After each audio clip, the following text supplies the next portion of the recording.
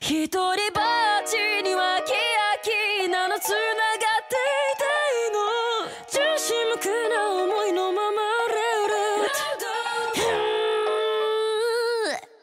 リストベイビー気なしみのようなハピネス君の耳の奥をハミング抜けちゃダメを浴びてあのつついせないとのつつるサプライズ夜なんてらないよね後で気づいたってもう遅い入れてあげないんだから手間取らせないで Baby get poison the killers ごまかして強がらないでもこれ心地よいで全てが楽しいこのステージ上一緒に歌おうよwanna make a take 待ってどう Hey hey 教えて何Hello, one and all, and welcome back to another episode of Anime Was Not a Mistake. I'm one of your hosts, Jonathan Kwiatkowski, and I'm not mad at you, I'm mad at the dirt. And I'm here, as always, joined by my fellow co-host... I'm Dan Ryan, and I'm here to pose the question, is it better to lie or die?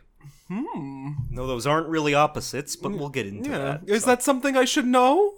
No, probably not. No. Okay. Well, I wouldn't expect you to know a Mommy Dearest reference anyway. That was mine. So we traded blows there. But we're back on our Trigun bullshits once more. We've got 2 more feature length episodes containing the Trigun series before I move on to something a little bit different, a little bit surprising in the coming weeks. But we're nearly to the end of the series of Trigun. We will get to that, of course, in due time. But before we do, Dan, any life anime video game updates to appease us with this week?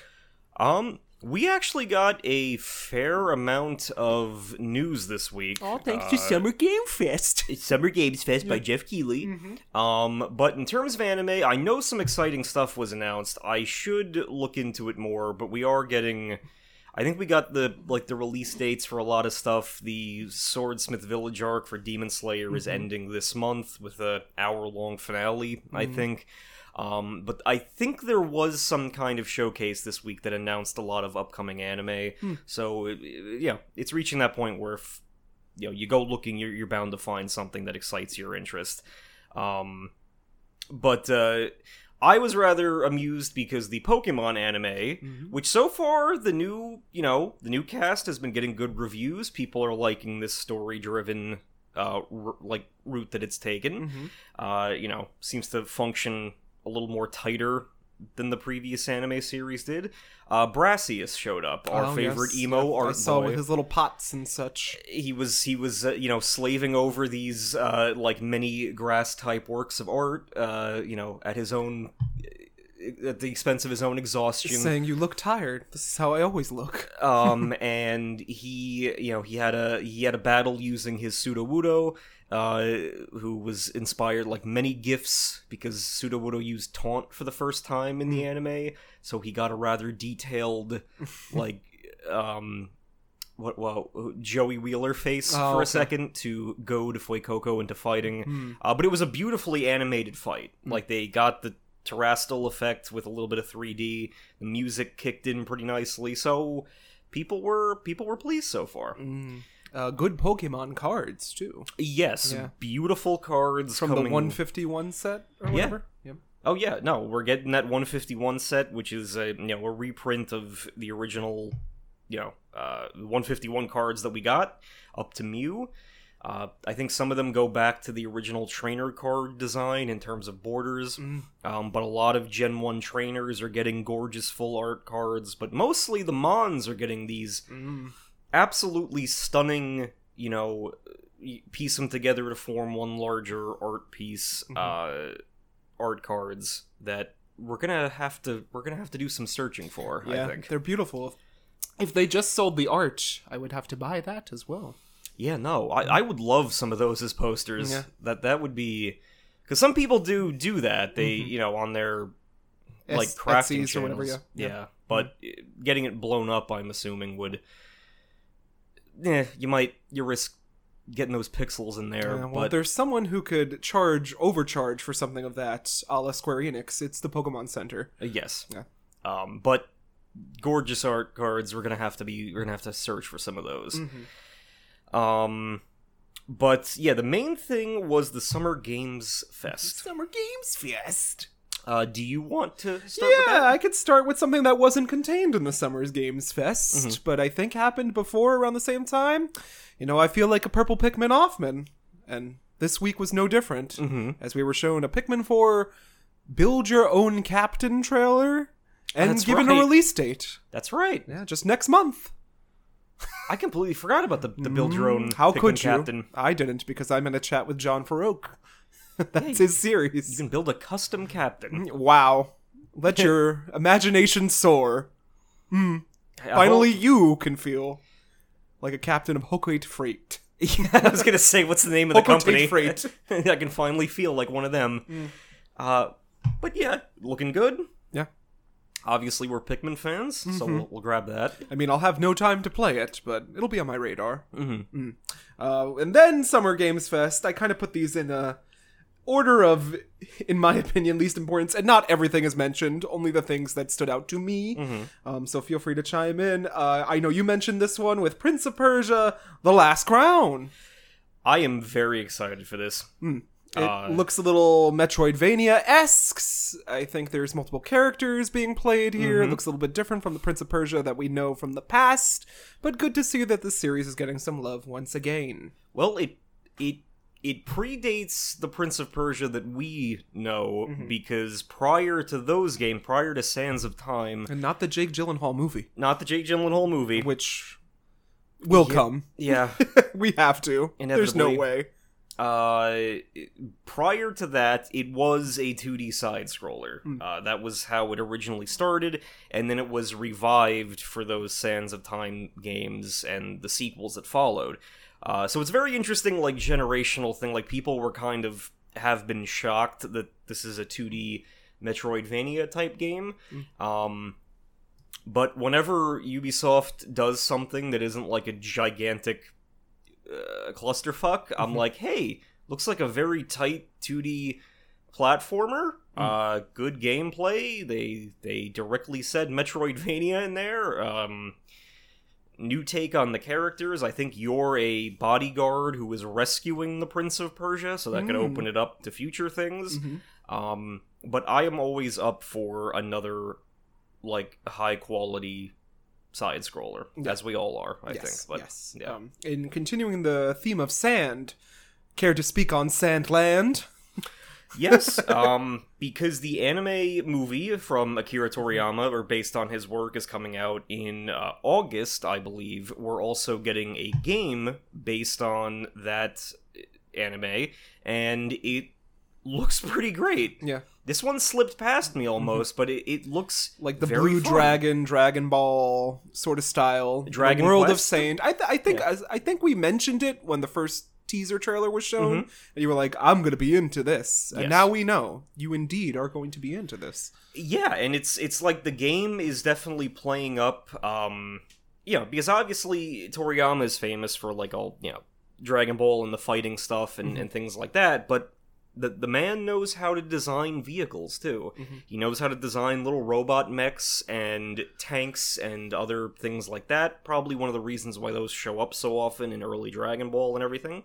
But this game showcases that, because you can be, the main character going around on the world of sand, but you can also go into numerous, like, tanks and battle these mech suits and things like that. And it's all done in his modern day kind of Dragon Quest, smoother style.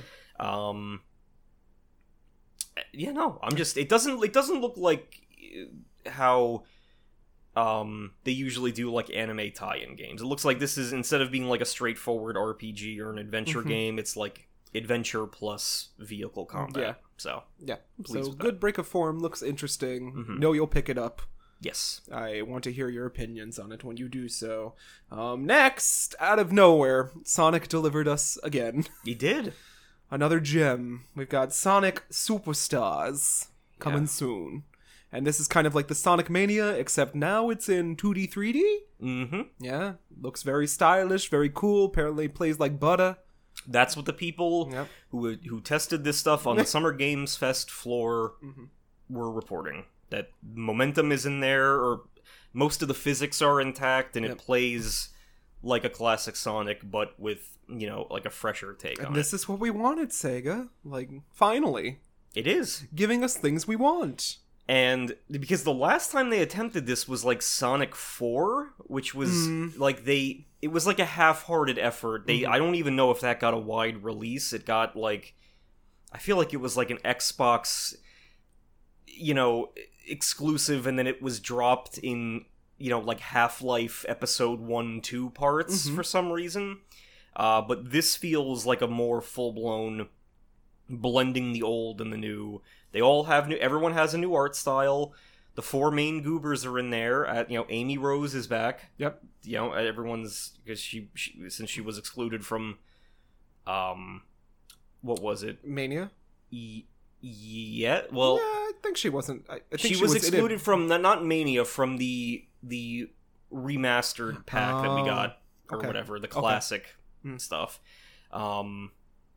So she's playable, and as many people have pointed out in the logo, Tails is wistfully looking to his right on that. So there might be a 5th character. Yeah, well, there's that. I always forget his name. It's like the dingo guy. Yeah, yeah. He's hidden. Teased. He's hidden in there. Yeah. So who knows? Could be. Yeah. I would have to revoke my Sonic card. I guess the fans are going to come for my throat. I'm excited. What's his name? Wile E. Coyote? Is that a Sonic character? I don't know. I always go to like Mighty and Ray. Yeah. And then obviously the Chaotix that we know and love, but I don't think they're coming back. We won't see them for a while, I don't think. Not until the Sonic Heroes remaster. But yeah. Should be good. Next, in also not Summer Games Fest news, Atlas did a whoopsie. They did. Yeah, they were supposed to show it off today, I believe, at the Xbox conference thing, whatever they're getting, but whoops, more Persona 5! We're getting Persona 5 Tactica, which I was like, oh, some chibi Persona characters and another spin-off that I'm guaranteed to play because I like these characters, the world, and the system that they're using. I will definitely pick this up.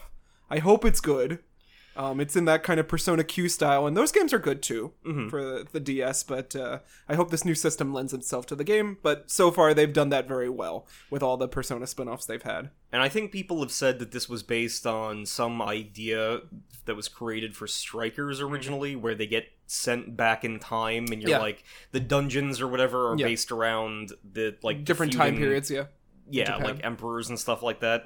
So, it should be interesting. Yeah. I know you'll be pleased. I will. And also pleasing to me, Persona 3 Reload, which looks phenomenal. Yeah. It looks amazing. The only thing that's lacking is so far no female main character playable, which was added in like the new editions of the game. The portable one? Yeah. In Fez, I think they had the female character was playable as well, which slightly altered the storyline a bit, but she's nowhere to be seen. Okay, well maybe if this is a definitive remake, then maybe she's coming at some point. Yeah, well, nonetheless, it looks beautiful. That game needed an update. That game is much darker than the Persona you may be used to with Persona 5. Even though Persona 5 gets a little dark at time, this one is the dark Persona. Yes. Going back, and this gives me hope for maybe a Persona 4 remake someday, which I know they'll do because that's everyone's favorite. Yes. At some point. But I will pick this up. I'm glad they leaked it early so we can report on it to you now. Yeah. Only a few days late. Well, they definitely got people excited. I mean, that was trending for that entire day. And I'm always happy to see that stuff trending than all the other crazy bullshit that trends. So it was good. People were very pleased. People were... Because I think that, that trailer dropped and... I think some rumors also dropped that they want to remake Final Fantasy X after and 9, which is supposedly in the works or almost done or something. And they pointed out like there was that stretch from like the late 90s to early 2000s where it was the games of summer. It was like everything was blue and wave themed, and you had Kingdom Hearts in there. Yep. Final Fantasy X, Persona 3, everything was blue. Oh, and Super Mario Sunshine. Yeah, everything. It was beach living during those times, but I don't know why that. Now we're just stopped. Living in dust. We are, and sand. Oh God. Well, that happened. Yeah, I think the world knows that's happening. It's kind of going around the country at this point, and I mean, I feel bad, of course, for the people involved, but I think like other people have worse problems than that was going on. Yeah. Just wear a mask, stay safe. Our our planet's going to the shit, but. It was very, very dramatized in a lot of places, but here in Jersey, we had the campfire smell and some orange in the sky. We had the blood moon. When I tell you I didn't have a busier day at work than that day, yeah, it was ridiculous. I was like, just stay home. Like, I know we sell windows, which is something you might need during this time. Yeah. If a window is broken, but please. But you didn't want to do that because the air was spicy, so you didn't want to. You didn't want to. Even the if you spice melange. Even if you wanted to go out and pick up windows, you had to be careful. Oh my gosh! But anything that was summer game fest adjacent till we get to the big ones. Okay, I'll try to start out smaller and then try to work my way back from stuff. Bigger. Yeah. Apparently, according to what I've seen, and you and I seem to have lined up on Twitter algorithms at this point, I'm doing the Lord's work for you. My 10-year plan has finally come to fruition. But people played Foam Stars on the event floor. I won't acknowledge that game. And apparently it's a people pleaser. We have Splatoon. We need no foam. We have Splatoon. But I'm not good at Play Splatoon. A man's game with Splatoon with the kids turning into squids and the bad online. Come on, Dan. But my Zelda Switch can't connect to the internet if something else is running the internet. So it can't. Mine does a fine job at that. It's because the old Switch is still siphoning the. Well, maybe plug into an Ethernet cable using the new. Yeah, maybe do that, Dan. But people were playing that. They were enjoying it. I think that they had demos of that, Sonic, and something Alan Wake. I think people. Alan were Wake 2. Alan Wake 2. People were playing. Nothing bad to report on any of those fronts. But I'll start out because it was still small news, but something I can report on. Spider-Man 2 got some like a teaser package put out, I think, of like marketing materials, like pre-order bonuses, a release date, things like that. And there was a whole thing where Venom is in the game, but he's not Eddie Brock. But the ending of the previous game should provide some context as to who he is going to be. But Venom and Kraven are definitely the focus here. Yeah. The pre-order bonus, if you get the Ultra Holy Shit Collector's Edition, will be a statue of Spider-Man and Miles fighting Venom, which I might have to because I sprang for the last one. Yep. Yep. But Dan, we have no more room. We're gonna have to get each other, like gift cards from now on, because there's no more physical room I can put anything in this house. Unless we buy each other gift cards for like IKEA to buy more shelving. But even then, I'm running low. I have crap I haven't even displayed. Again, to the benefit of our Zelda playthrough, I found a treasure trove of amiibo that I thought had gone had all lost. you needed was a little prodding from me. Yeah, find it. with find me, Mifa. With Jonathan, in my head, like Zelda, crying out for help, I managed to find a box of all of the champion amiibo that I had purchased but had forgotten about. I had purchased a lot of shit and forgot about it. I have one of those spider tanks from Ghost in the Shell that I never opened, but I had Tuxedo Bowser in there, some Pikmins, both corns, male and female, old friends brought back to life, long gone, but two Clouds. Man, two Clouds, yeah, player 1 and 2. Wow. But they were all just waiting to be found. And there's more to come, sadly. But yeah, so I mean that's out there now. You can probably pre-order that at some point soon, I believe. Very excited for that game. If I had time, I would play those games because I like Spider-Man. Yeah, for a superhero, and I hear wonderful things about them. But I have no time. You see. Well, they are both. They're both fantastic games. Yeah. Obviously, I'm a Spider fan. I love them, but they are if you go to see, I have not actually seen it yet, simply out of sheer laziness. But if you're a fan of the Miles Morales movies, that game is a great game. And again, one of the positive things that I like is that in this video game continuity, Peter and Miles can chill together. Like, Miles is in charge of Brooklyn, and then Peter gets, like, wherever the surrounding area of, like, the Daily Bugle, that part of New York City, and they both kind of get to, like, coexist, and, So it's a little happier than the situation that animated Miles finds himself in, where that Spider-Man is dead. So it's a good dynamic to see. Yeah. I've been kicking myself because a few weeks ago when we were recording, I referred to Miles as his sidekick, but that's not correct. No, not true. That is not correct. They are equal Spider-Mans, but Miles has a different-ish power set, and you can take advantage of that in that Miles Morales game. So, obviously, with all its DLC, the first Spider-Man game is huge. I think it's finally done being patched, because they changed Peter's face and everything, but you go and play that. Well, didn't they make him, like, more Tom Holland-esque? They made him look more his age-ish. Act your age. But if I acted your age, I'd be dead. I'm okay with it in terms of controversy, because he just looks younger. Well, how old is he supposed to be? I feel like he's supposed to be in college, I'm pretty sure. So, like, early 20s. Yeah. Yeah. All right. So, that's that, and then I don't think the Miles game is as long, so if you can knock out the first Spider-Man, then that game is, like, a very, kind of... There's less, like... things to do. You won't have to collect as much in the Miles game, but the Miles game is also excellent, so go check that out, and then you'll be all set. Yeah, my Twitter feed is just full of Miguel O'Hara. Yeah. That's all I'm seeing. I don't know who he is. I know he's in the Spider-Verse. I know he's got sharp teeth. He's Spider-Man and a beefy boy. 2099. Well, I'll be seeing that eventually, I assume. I liked the first one, but haven't had a chance to watch it yet. I need to see it, because there's a lot of Spider-Mans from our childhood in there.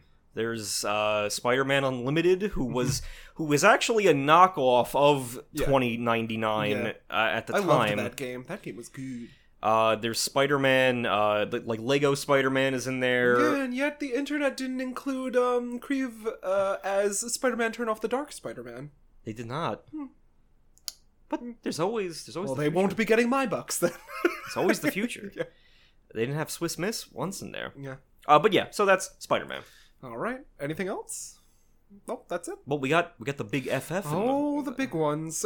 You mean Final Fantasy VII Ever Crisis? Yes. The mobile game? Yes. Yeah, that we'll all be playing for sure. The characters got some cool new art and new outfits, but it's a mobile game, so I shan't be playing it. Yeah, I will happily indulge in those art assets. Maybe I will try it, but every time I try to start a mobile game, I'm like, and then I stop. And if Kingdom Hearts didn't get me with Union Cross or Dark Road, this isn't gonna get me as I Claire Huxtable finger waggle my way out of it. Yeah. I just won't do it, Dan. You can't make me. I would assume a Switch port has to... Yeah, they did that with the other one, kind of, sort of. They made the Crisis Core, kind of. And then they had that weird, like, chibi-fied version of something. Yeah, Pocket 15. Oh, no, about that, but yeah, whatever. The big guns came out, Dan. Yes. We got on 2 discs. Just so you know, Final Fantasy Rebirth is coming soon. Early 2024.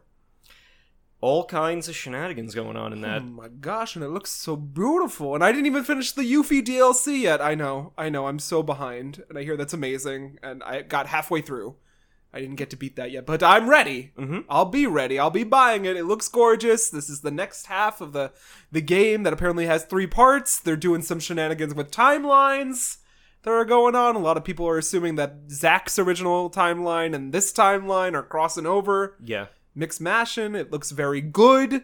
You get to play as Red 13, but still no sexy vampire man revealed yet, eh? He has to be in there. Oh, he'll be there, and he'll get his own trailer. But it just looks like it's going to be massive. Mm-hmm. It looks like it'll be massive. All the characters will have stuff to do in that like overworld setting. It is just going to be a gigantic experience. Yeah. And I just love how they're kind of switching up the story. Like, does Aerith know things she shouldn't? Why is that? Yeah, is Tifa actually Tifa? Yeah. And then we're getting more like Shinra conspiracy stuff where I think they've covered up what happened at Midgar as having the main characters like, oh, they died in the explosion. Well, that's supposed to be the split timeline, Dan. Yeah. So it's like all kinds of stuff going on. Yeah, it's very deep in the lore based. We get chocobos looking wonderful, running around in the world. Just looks fun. We got some team attacks going on. I would love me some Golden Saucer. Oh, I don't know. It probably will make it. It definitely will make it. But will it be on this disc? I don't know. Will it be DLC for this disc? Well, people are speculating what that second disc could even... No, the second disc is just the data disc. Yeah, I know. It's Cyberpunk. Don't listen to them. It's the same thing is... they did with the first one. The first one was on 2 discs. Yeah. Yeah, that's true. Yeah, they just want to specify that it's like you gotta load the data first and then play the game. But still, it'll be massive. Yeah. Very excited. Mm-hmm. That first one was my favorite of that year. So loved it, yeah. Well, that's all I got on news. Well, and 16.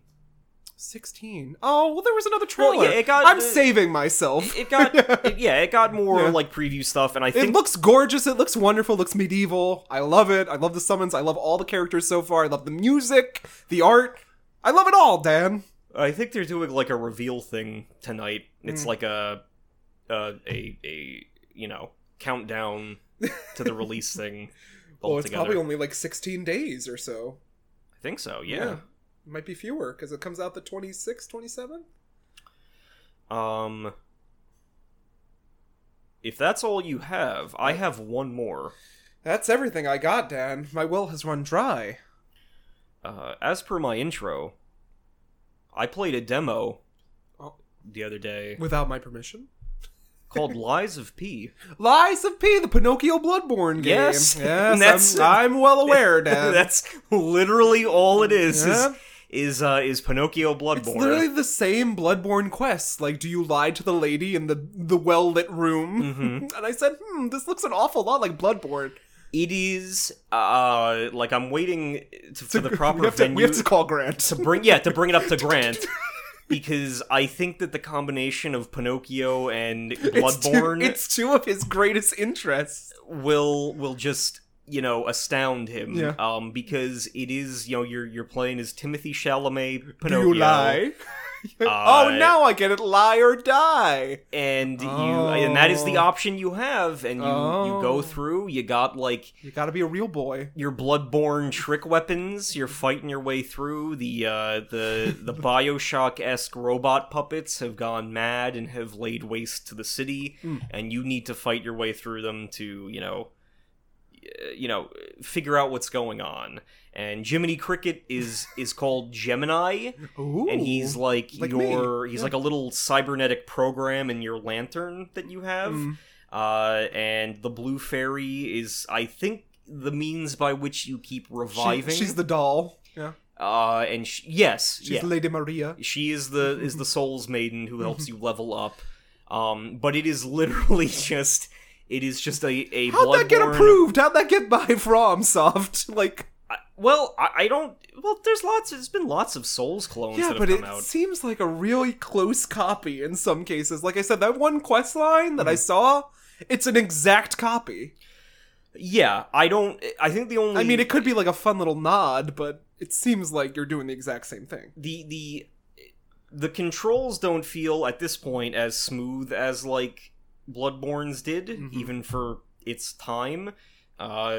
So, it's probably not a one-to-one pulling out of, their programming setup or anything like that, but it was, it feels very, very similar. You have a similar item setup, similar healing setup, but I am thoroughly enjoying it so far, because it's like a stupid, Bioshock-ish... It's the things we love. Yeah. So...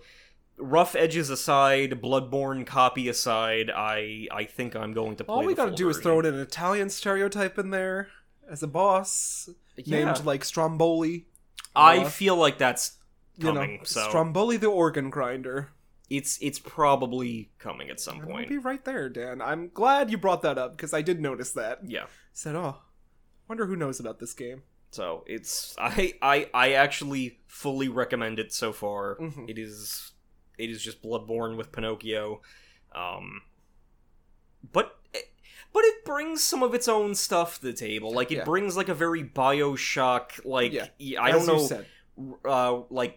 deco art deco style to it, and I feel like we're going to go through like an expanded grimdark version of like the Pinocchio story, and it's been a good year for that. Yeah. So yeah, I'll see what happens, but I'm interested. So. Well, lots of games on horizon. Mm-hmm. Good news all around. I've only got a minor addition to the tangents you sent me. I have been working on them, but this is the one solid one that I have so far. Go for it. If you wish to.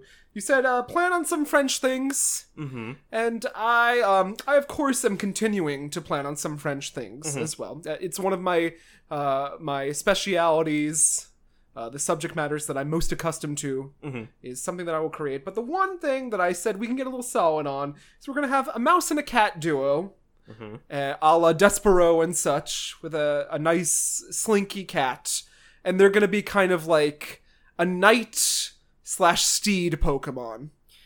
Very good. Yeah.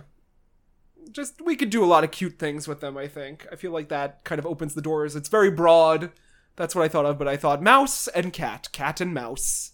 Yeah. A pairing that really we don't have a la Pikachu and Meowth. They're not really like rivals. No, right? yeah, not We don't really have like a cat versus a mouse in the Pokemon universe yet, right? No, we don't. So not straightforward. I thought that'd be a cute thing. Like they're rivals, but they actually fight better together, like Tom and Jerry-esque. Yeah. I think that would be cute. They pair together in double battles. And I picture them kind of like French animated a la Triplets of Belleville, like with that quirkiness going on there. And that's kind of like the thing. It's like, whatever their names are, like Chapeau de Cat or whatever. I don't know. But they each have their unique quirks.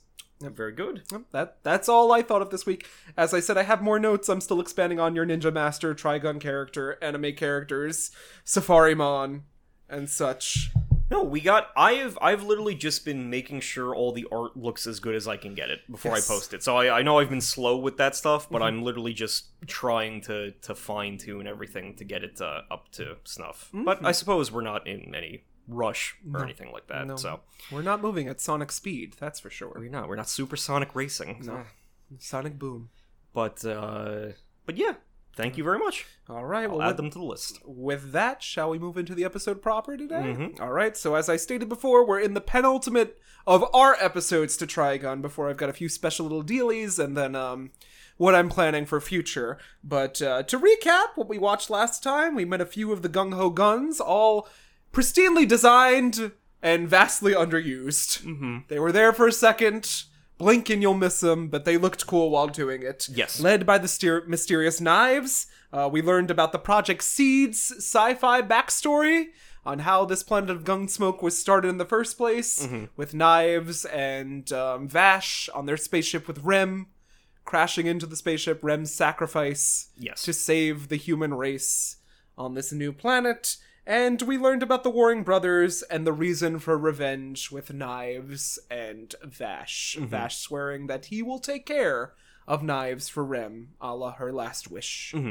But we get into today, we get a lot more tension and dynamic between Vash and Nicholas, which is what I appreciate in this series. Of course. I love when two men of different ideals go together and bond in different ways, but also don't see eye to eye. One of my favorite tropes, and we will see some more gung-ho guns. Very good. Yeah. I do love... I can't assure you that they will be on screen for a very long time, but they will be there. I don't need them to. Yeah. I love tropey villain teams, even if some of the members get shafted. I've always stood by those characters, just for their designs and such. Well, that's all I got. We've got 4 episodes. We're skipping one today, but I have the plot contained of all of them. Any thoughts on where this series is going to go in the last 10 episodes or so? I'm just interested to finally see, like, the backstory, like the City of July, other things like that. It'll be there, but briefly. I'm looking for maybe some answers, but I just really like, Vash as a character and how he kind of faces his antagonists and stuff like that in the situations he finds himself in. So, yeah, I mean, if this is the build-up, if we're building to the end here, I'm expecting a lot of action, expecting some drama. But no, I've been excited every step of the way for this anime, so I don't think it'll let me down. Yep. So without further ado, let's get into today's episode, where we will answer the immortal question: which is more deadly, giant worm or child? Ooh.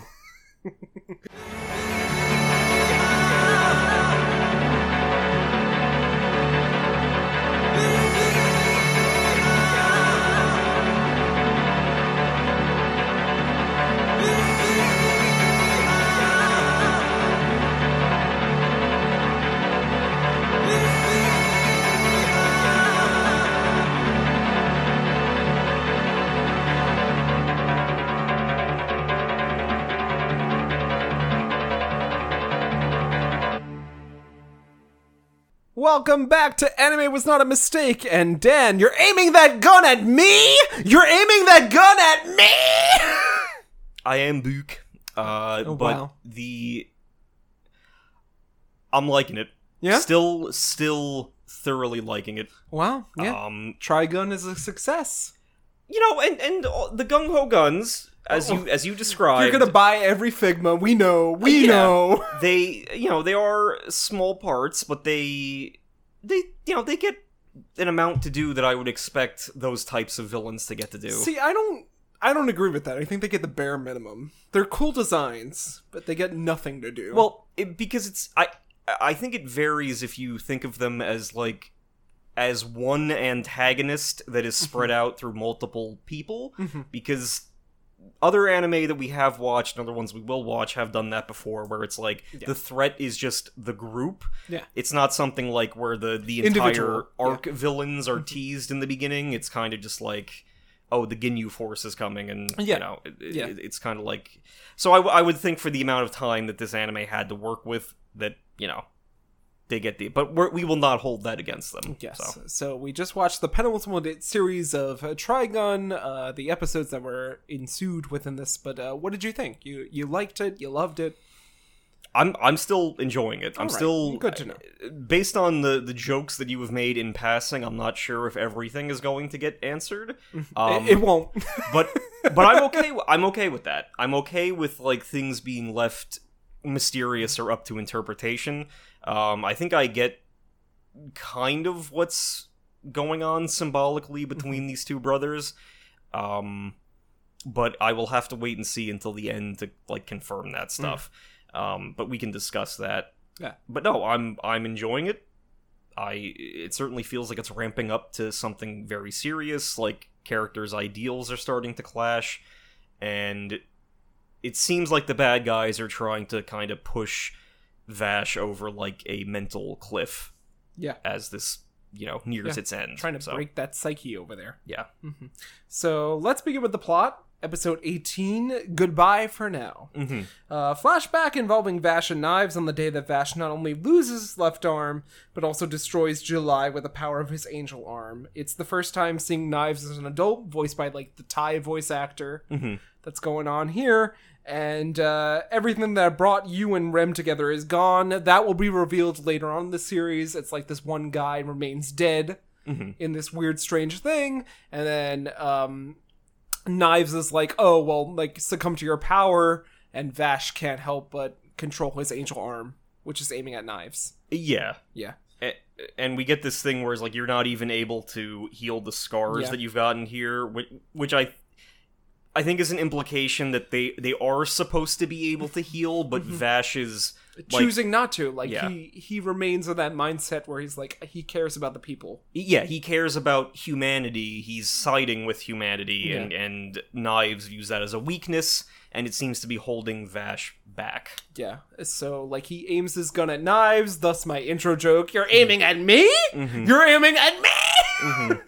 But that happens, and then the blast goes off, and Vash awakens to a dream where he's being called by Eric's! He is. Eric's!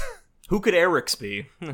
Imagine, though, as I told you when we were watching this, if that wasn't Vash. It would be a very good twist, but... Like, that would have been fun, right? Yeah.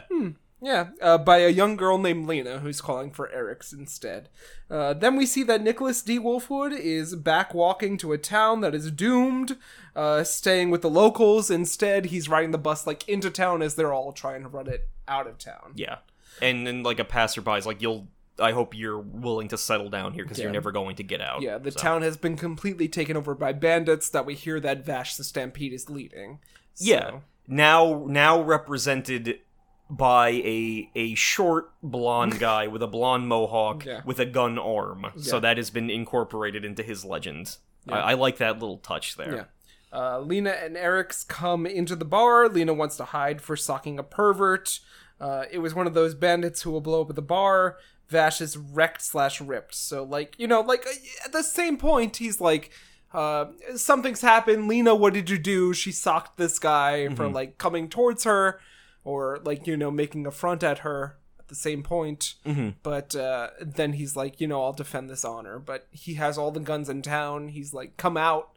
I want that girl to come out of that bar. Yeah. I hear she's 12 years old, but, like, bring her out. But Vash says, I'll do it. No, it's no problem for me here. As Eric's. Yeah, as Eric's. He steps out to try to, like, you know, if I get on my knees and beg you, will you, you know, relent and leave this town alone? Well, only if you act like a dog, and only if you get naked. And Eric's does. He's very fine, yeah. You know, I don't think anyone all those scars, man. In the town would hold it against him, but it's very everyone much... would have won a scene, I think. As we remember from Dungeon Dice Monsters and Duke Devlin, he got Joey into that dog suit, and that was the ultimate humiliation. Joey wanted in that dog suit. He chilled in it. I mean, I'll agree. When I take over Yu-Gi-Oh! Yeah. Joey wanted that. They'll have that as an alt costume for him, but he does it, and clearly this false Vash is going to kill him anyway. Yeah. But Vash is ripped nonetheless, and then Wolfwood tells everyone to trust Vash. Like, he's going out there to do the right thing. Yes. Like, you should really believe in him. There, Wolfwood stares at the bandit leader, who leaves shooting Vash as they live. Vash As they leave. Vash is then in the hospital, being shot. And everyone's like, oh my god, he's dying, whatever, bring him into the emergency. It's like very Grey's Anatomy. But... It is, but from however brief a time Vash has been living here as Eric's, this is not the first time he's like, oh, he's in here every week because he's defending Lena from another fight or he's clumsy or he does something. So he's been in this emergency room before, but you know, he takes a lot of damage. Yeah, and then we get like the immortal question: would you choose life over pride? What do you think of that, Dan? Would you choose your life over your pride? It's deep stuff for our podcast here. I choose my life over my pride, I think. That's me. I'd sacrifice that. But like, yeah, whatever you think about me. This might be a boring answer. I would also probably choose life because... I want to live, damn it! I have been exposed to a lot of media where someone will destroy themselves over, like, clinging on to something. I mean, you remember when we saw Memphis, correct? Do I remember when we saw Memphis on Broadway? Yes. I that's, like, one of the mental images I have of, like, someone... I can't believe that lasted that long. Memphis the musical. It did. If I could have gotten a better musical to stay with Dan. But, yeah, so I would also say life, because at least you could, you know, go on to make a change, but... Obviously, in the Wild West, it's functioning a bit differently. So, but Vash is in the hospital, choosing life or pride. Wolfwood scolds the backtalkers, and Vash is set up with a new family here. Lena's grandmother wants to take care of the outlaws herself because apparently Lena has been kidnapped.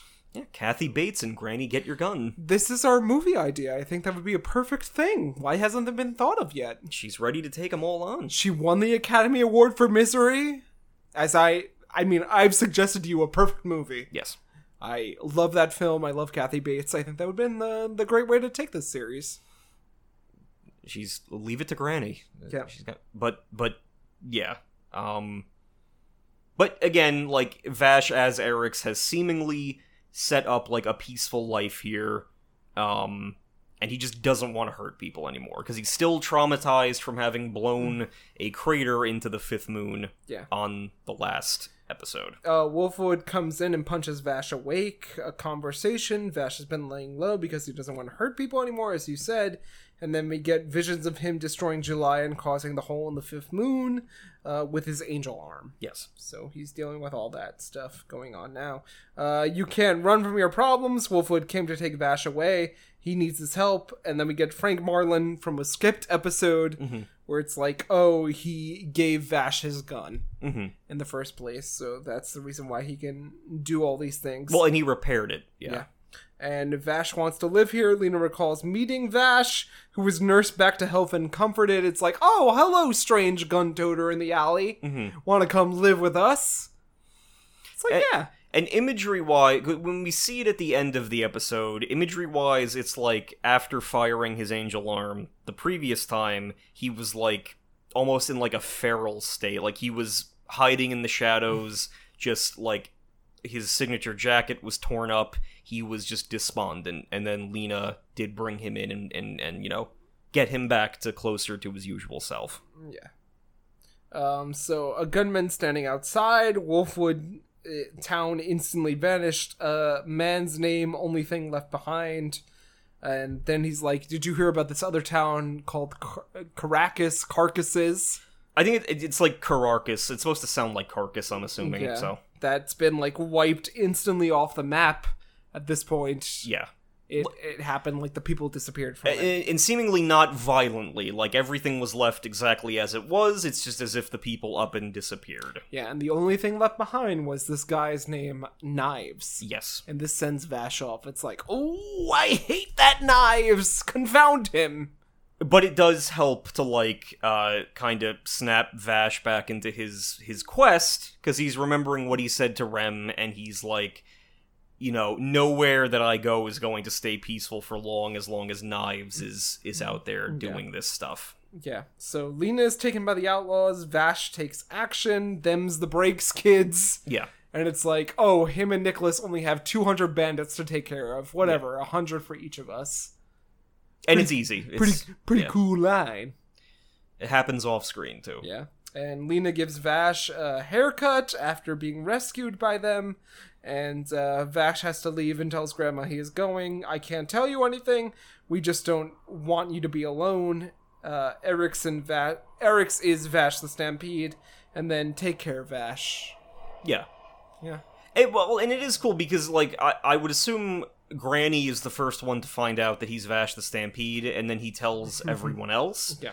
And, like, this town is familiar with what's going on. Like, you see them gossiping, like, oh, Eryx was Vash the entire time. Yes, we should run him out, but he did save us, so it's like... Yeah. Whatever is going on, it's kind of like... Vash is reaching, like, a mythical point by now, and it's like, we just gotta let him keep going, so... I do like this respect that the Granny has for Vash. Yeah. Yeah, I like that going on there, but she understands what's happening. So we get episode 19, Hang Fire, which we skipped over.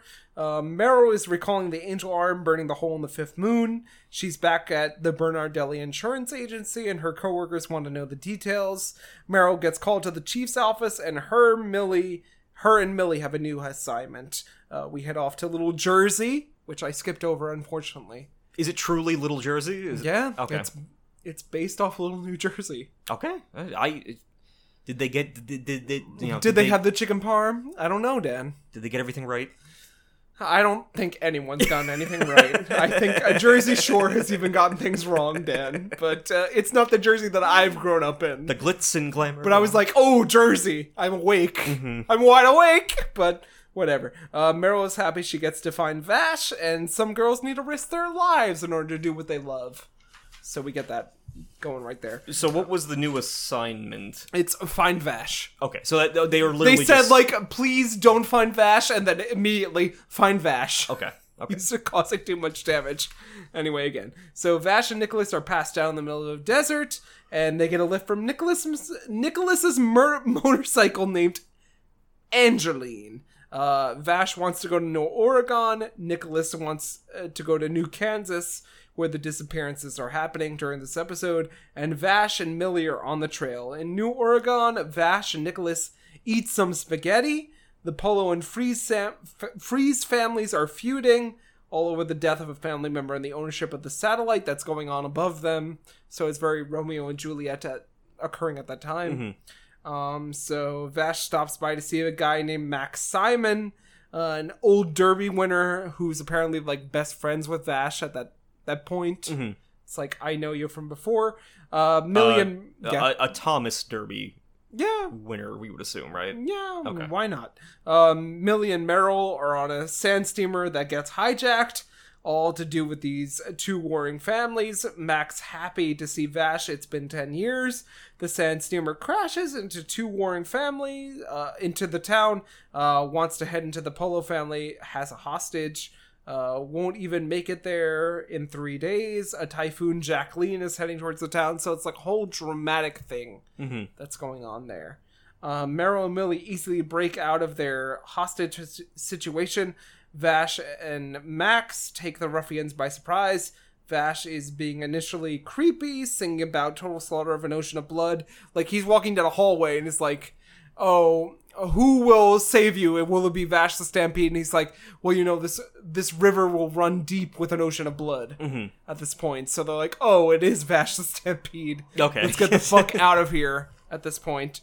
But one of the family members, Benson, is upset the daughter Eileen was killed. It's like a whole Romeo and Juliet situation going on here, but doesn't want to take a life. We can't play God. Vash stops the murder, taking punches from Benson instead of like killing this one innocent man that like apparently killed this one daughter of this other family. And Meryl, Vash, Millie, and Wolfwood take a moment of meeting up again, as one of the bandits disassembles actually a puppet for one of the gung-ho guns. Okay. Like, the one who inspired this whole situation is that one puppet gung-ho gun. Okay. That's going on here. Okay, that makes sense for him, though. He's like a long-term schemer, so, yeah, makes sense. So we get episode 20, The Flying Ship. The Typhoon Jacqueline hits New Oregon. And a chocobo comes through the window, and Vash hasn't ditched the girls yet. Yes. But he's thinking about doing it. And Millie slipped a tracker into Vash's breakfast. It turns out that some cats ate it instead. Yes. Yeah, so we get like the whole, oh, he's right here in the next room. Oh no, it's just a cat. Yeah. Well, and it could have been intentional on Vash's part, because we know he's not that dumb, so. Yeah. We get another flashback with young Vash and Knives, where they crash landed on Gunsmoke. You killed Rem and everyone. Knives, you aren't even human. Knives goes into a rage after being compared to a human, and Vash is in the present, ready to fight Knives. While that's going on. Max from last episode advised Vash to jump into the Typhoon into a flying ship. Nicholas is hanging on the bottom, and I said, oh, is that more of like an applicable reference to Dad and I on this podcast? Yeah. Our ideals are stand opposite. But. Yeah. In the sky is a siege ship that hasn't crashed. Vash says he's visiting for the folks. And we get the first host guest in 20 years. The puppet master Leonov watches this all and reports to Legato through like creepy bird puppets. Yes, which I thought were really cool. It's a good but they're infiltrate. Never really seen again. Though. They're not, but it's like a cool infiltration strategy because you see them eventually like crumble and fall into the air ducts. So they're like good for getting into bases like that. So yeah, so Nicholas might be, but there was no time for that. Inside the siege ship, a doctor and Brad, who is our favorite character of the episode, looks like Kuwabara, he's set in his ways. He's got the victory roll a la Japan style. Tough exterior. Man. Yeah. Tough exterior, but soft interior. So, yeah. Yeah, he's like, I don't know if I trust this Vash coming into this place at the same point, but, so then we get... Well, there's a ton of other... Because originally it's like, Nicholas can't come in with you, but then they do let him in. But everyone inside that ship, they are familiar with Vash, so they... But scared of Nicholas. Yeah, they do not tolerate outsiders. They do not want... They seem to have a very like, distant view of life on the surface of Gunsmoke, so they're like, we don't want you bringing your violence and warfare into this peaceful place that we've kept safe. You've brought the smell of gunpowder in here, is what they tell Nicholas. Yeah. Young girl Jessica is very happy to see Vash. Brad is upset. All the people on the ship don't trust outsiders, as you said. But we get this young Jessica going, like, I've known you since I was a child, Vash. Yeah. I'm excited to see you. Vash hasn't aged. But he saw another thing. Them when they were kids. Like, Brad and Jessica and a few others he saw when they were kids last time. So, Meryl and Millie tried to brave the typhoon, but things aren't looking good. On the ship, Nicholas is treated with disdain. You need to realize that you can't live up here forever, says Nicholas. Like, eventually this plant is going to die. Yeah. And you're going to descend down to Gunsmoke. Going there. But someday you will all have to live on Gunsmoke. Vash has entrusted this group to watch over the other sleeping seeds that are happening here. Did you fire the angel arm? Vash feels like it makes him feel as violent as knives and as other men. Well, yeah, the doctor and Brad are kind of, like, questioning him, like, why he would come back. Like, the main thing that Vash needs here is to have his regular gun arm repaired. Yeah. But, like, the doc is still, you know, trying to get to the bottom of what happened, and it's like, you know, Vash takes full responsibility, like, I am just as dangerous as he is, because I did do that to the moon. Yeah. Like, no matter how you frame it, it was me, so. Yeah. So Jessica cooks a huge meal for Vash, as someone lurks in the vent, and Dan went, oh no. Yeah, got those re-deads in there. Yeah, what's happening? Those Gibdos. Gibdos. Gibdo bones. Yeah. Roll them bones. It's Gibdo bones. But, so that happens, and then we realize that Jessica is in her apartment. Brad arrives and thinks, oh, so, like, there's a whole scene where, like, people are screaming behind a closed door. And Nicholas is like, oh, let me in. But then they all are dead. Yes. And then Brad shows up and is like, you killed them all! And Brad pulls out one of those same laser sight pistols that we saw in the previous Vash and Knives flashback. So they have all the same tech that has been maintained since, like, the Seed project arrived here.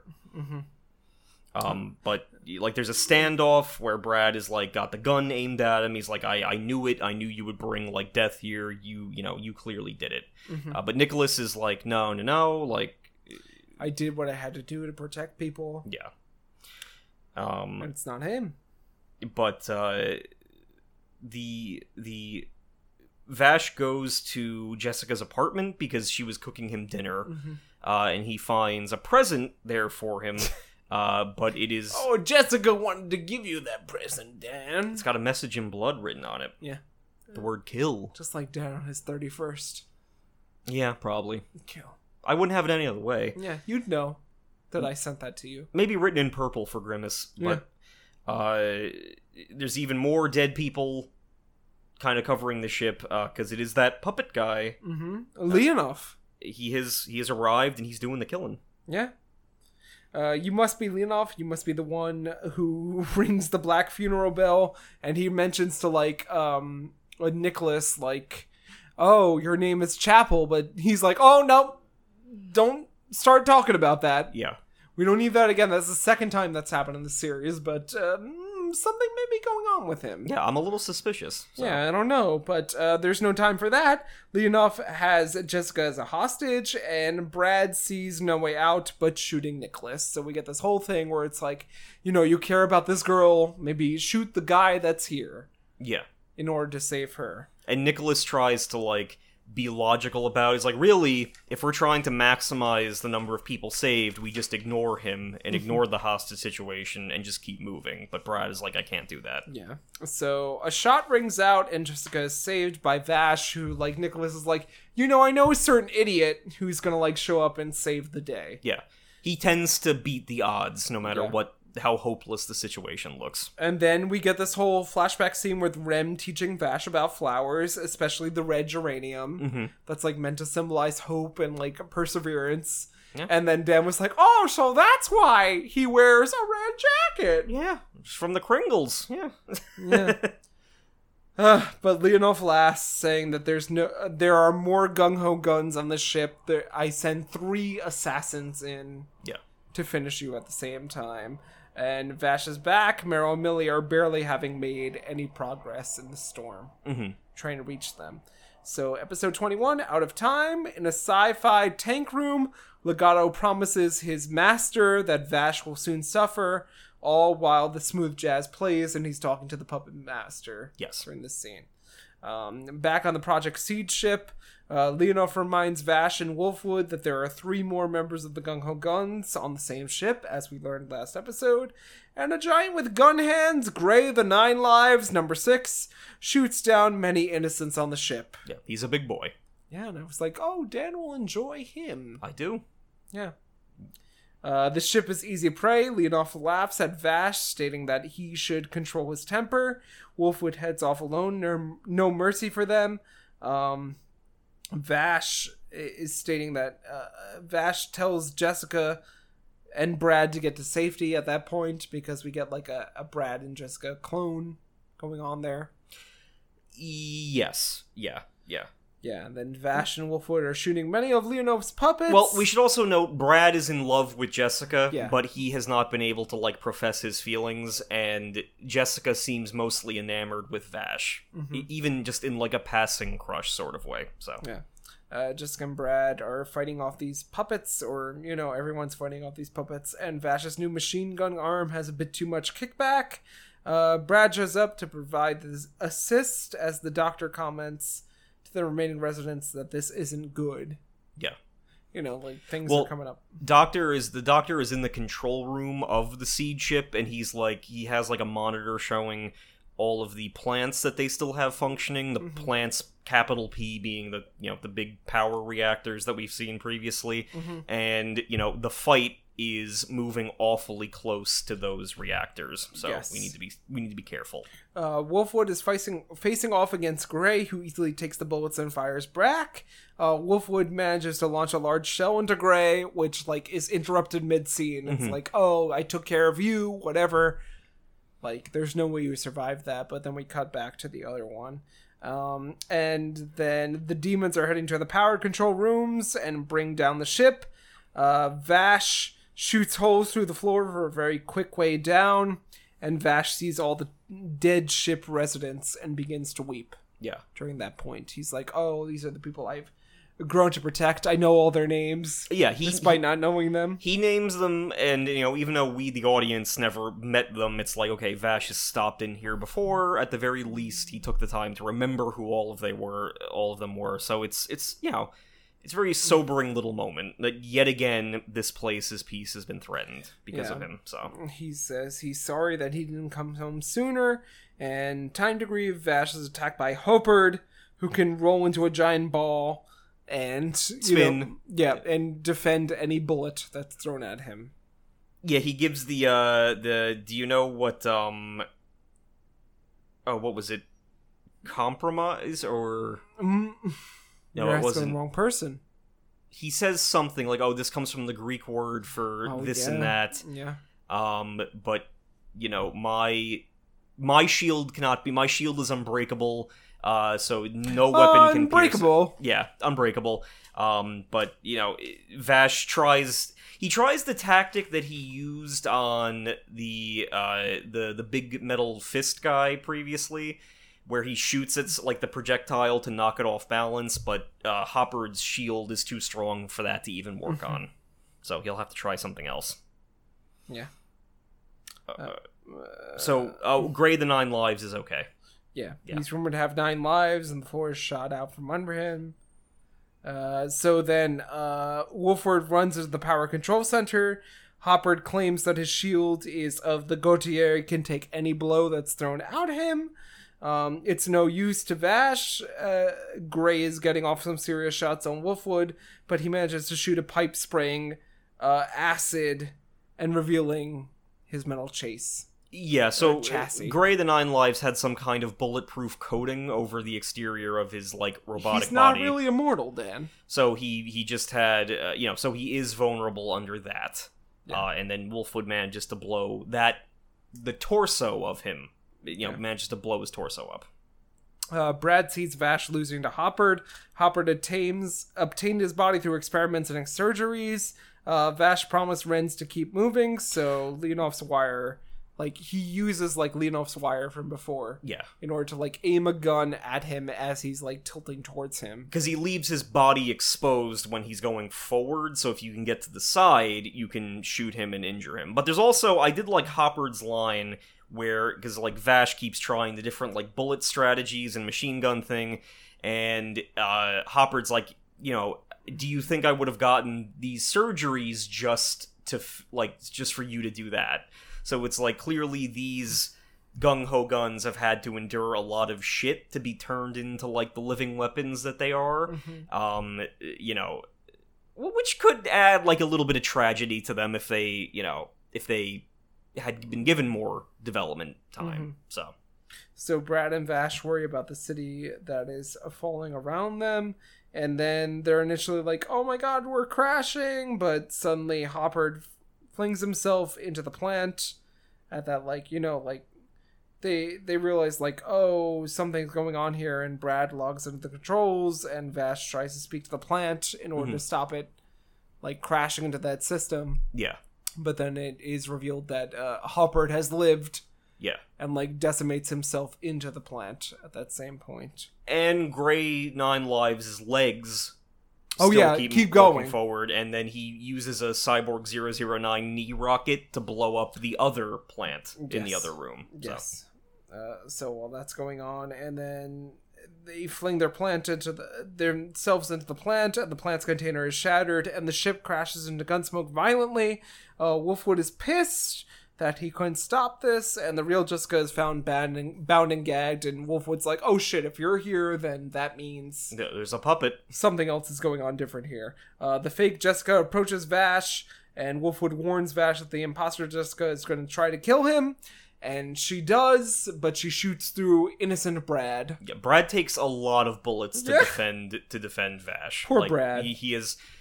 Well, not only that, but right before his death, Brad comes out with Vash. The people of Spaceship are ready to blame kill him. Vash. It's like, oh, he did this to us. He's like, no, none of you guys would even be alive if Vash wasn't even fighting up there to delay this. Like, this was the other guys, not him. Like, you need to, like, trust him and believe in him. Yeah. But then he tragically immediately is killed, and Vash cries. Yeah.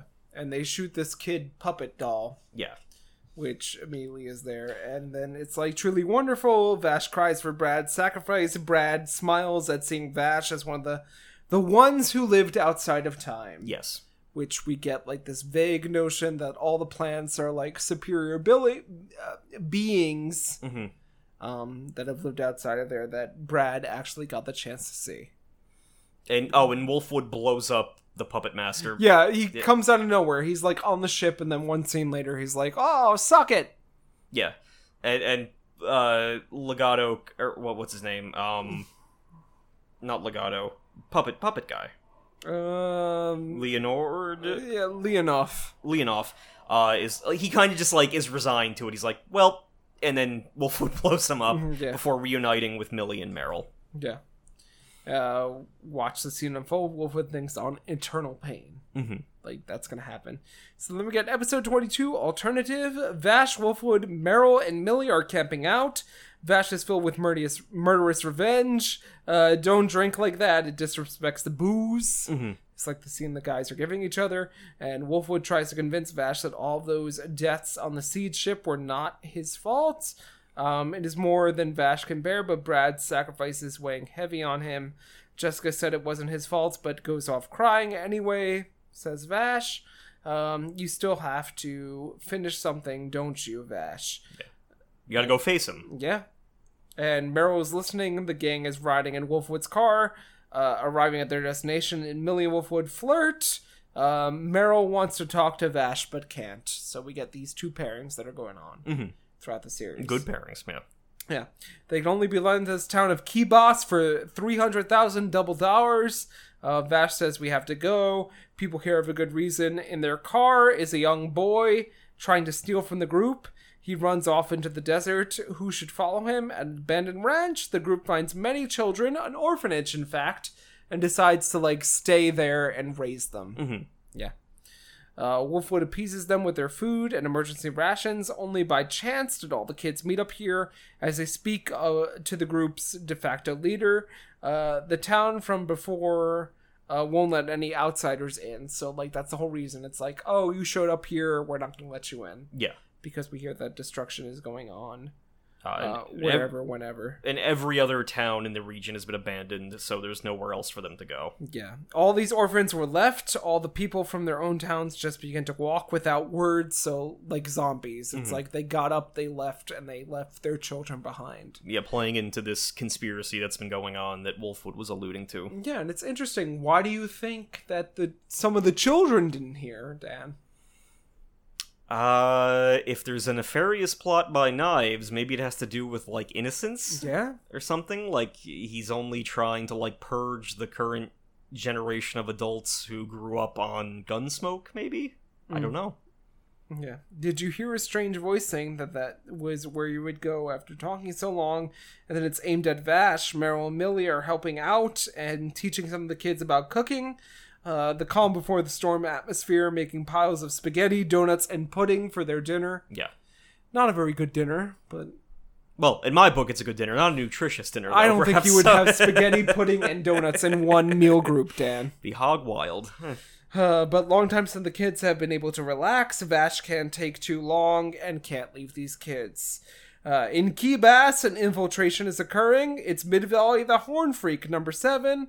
And the next morning, Vash and Wolfwood wake up to a hail of bullets off the orphanage. Yes. Like, what's going on here? Some men command everyone to come outside. Vash wants to reason with them, and Wolfwood thinks this is idiotic. Like, we're here, we should defend these kids, no matter what. We don't know what's going on. The men are blaming Vash for the incident last night, begin beating Vash and Wolfwood, and the earth begins to shake as sandworms attack. Yeah, very cool sandworm sci-fi designs. Not the first time we've seen them on a desert planet, obviously, but... No.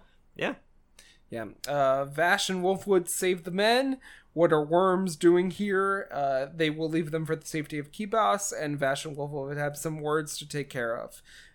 Can't kill the worms either, apparently. It's like, oh, they're natural creatures. I have a moral quandary killing these worms. Yeah, and they seem to be like working in a more organized fashion than usual, so they might be, something weird is causing this to happen. Yeah. A worm attacks both groups, and Vash begins to draw his gun and realizes that one of the kids must be commanding the worms at the same time. Yeah. So this is number 4, Zazie the Beast. He is commanding the worms! He is? Yeah, as I knew from watching the new series of Trigun, because we meet Zazie a lot earlier. Okay. But Dan knew. Dan was like, oh, Zazie's wearing some special headpiece. Yeah, they got a hair decoration, so that must mean something suspicious is going on, and I was correct. Yeah. He was controlling the tremors worms. Yes, Vash saw Zazie crying, and there must be something more inside of you. And then, while this confrontation scene's going on, Wolfwood just kills Zazie. Shoots him through the head. And it's like, oh, shit. Vash, Millie, and Meryl are upset. If I hadn't shot him, you would have died. We get this whole quandary. It was it was a kid, but it was a kid in, an evil person's body. Yeah, it was, I think Vash's point of sympathy was that we see Zazie having, a nightmare before that. He's, dreaming and he's talking about, his mom and stuff, in his sleep. But Wolfwood points out, no, he was a demon. He would have easily killed you and Millie had we not stopped him. There was an alternative to survive, and this is, the leeway into the last section of the series. This point is going to weigh heavily upon everyone involved. Understandably so. That Vash killed the kid. Even though that kid was evil. Well, Wolfwood. Oh, Wolfwood killed the kid. Yeah. Even though that kid was evil. Yeah, but you're wrong, Wolfwood. There was no alternative to survive. We need a peaceful place. And Wolfwood doesn't want to hear it. Another man with an apple watches Wolfwood leave the group. And this mysterious man with an apple, I think we're going to meet next time in our final episode of Trigun. He also seems to have a mysterious priestly design, so I wonder. Yeah, I wonder. Well, everyone's talking about how Wolfwood is the chapel. Yeah. Kind of curious, isn't it? Who dat? Very curious. Yeah. We need a detective on this one, I think. I don't know, but with that, we've ended our... Hercule Poirot. Wonderful meeting of minds. But with that, our episode is ended, Dan. Any thoughts? Next time we watch is going to be the last episodes of the series. Where do you think this is going to go? Aside from an ultimate conflict with knives, I don't know what to guess in terms of like what's going to be revealed or what the... Because we know that the lines are kind of drawn. Vash is fighting for like a peaceful world where he and everyone else don't have to keep running, and you know, you can find happiness and like salvation kind of. Wolfwood's more cynical. You know, the insurance gals might fall somewhere in between. Yeah. Depending on which sides Who's are taken. Who's gonna die? Who's gonna live? But there's obviously still a lot to be answered, maybe more about the nature of what Vash and knives are. But I am going in blind to this, so I don't know. I'm very, very excited though. Well, I'm interested to see in a couple of weeks, Dan. Even if my allergies sound like they have sapped my energy, good anime will always revitalize me, rest assured. So good. So with that, Dan, we've reached the conclusion of our episode. Is there anywhere that our audience find us on social media?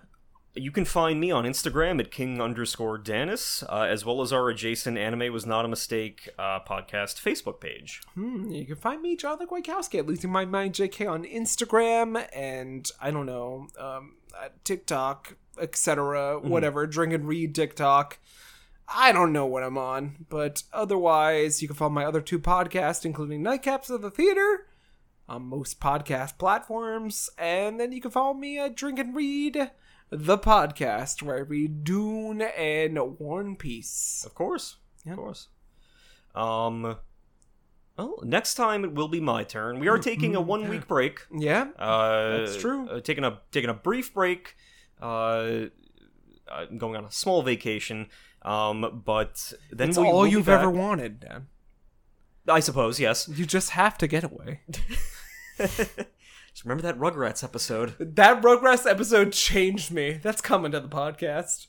Just that one episode. I read the novelization. The fact that Rugrats movie miniseries had a novelization that I read. Oh, yeah. Yeah, I remember.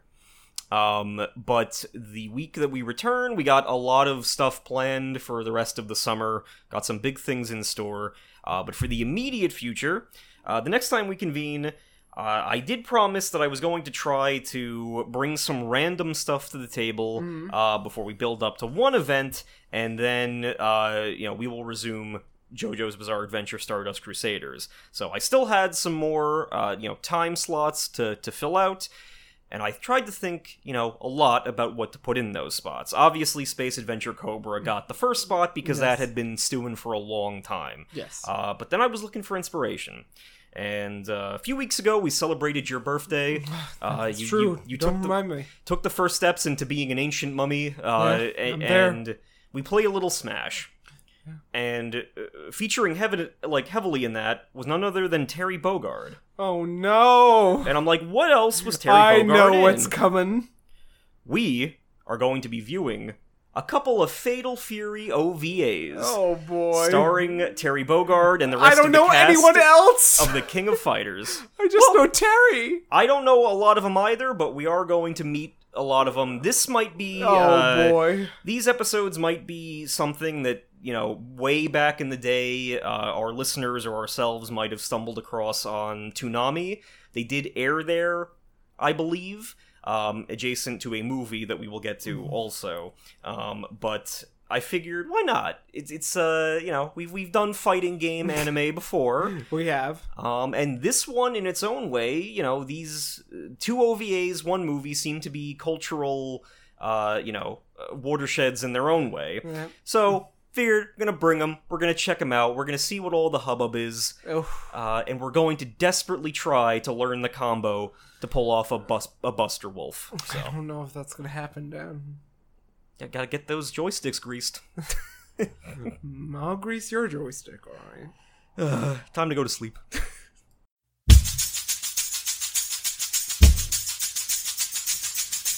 Here at Anime Was Not a Mistake, we have one mission. Whether you be a magical girl, a giant fighting robot, a raccoon, or just a fan of podcasts in general, we hope to one day arrive at a definitive answer to the following question. Is anime a mistake? While we obviously don't think so, there's no harm in expanding our weeb horizons now, is there? As of late, our humble little show is devoted to the analysis and discussion of movies, series, and episodes that show off that powerful art that is animation. However, none of this would be possible without listeners like you. If you like what you hear on Podbean, iTunes, Stitcher, Spotify, and more, then why not support us on Instagram at Anime Was Not a Mistake Podcast, or on Facebook at Anime Was Not a Mistake Pod. We promise to go halfies on the sake with you. Join us, won't you? This time and the next. And with that, Dan and I leave you with a to be continued as the chill anime beats play. Sayonara.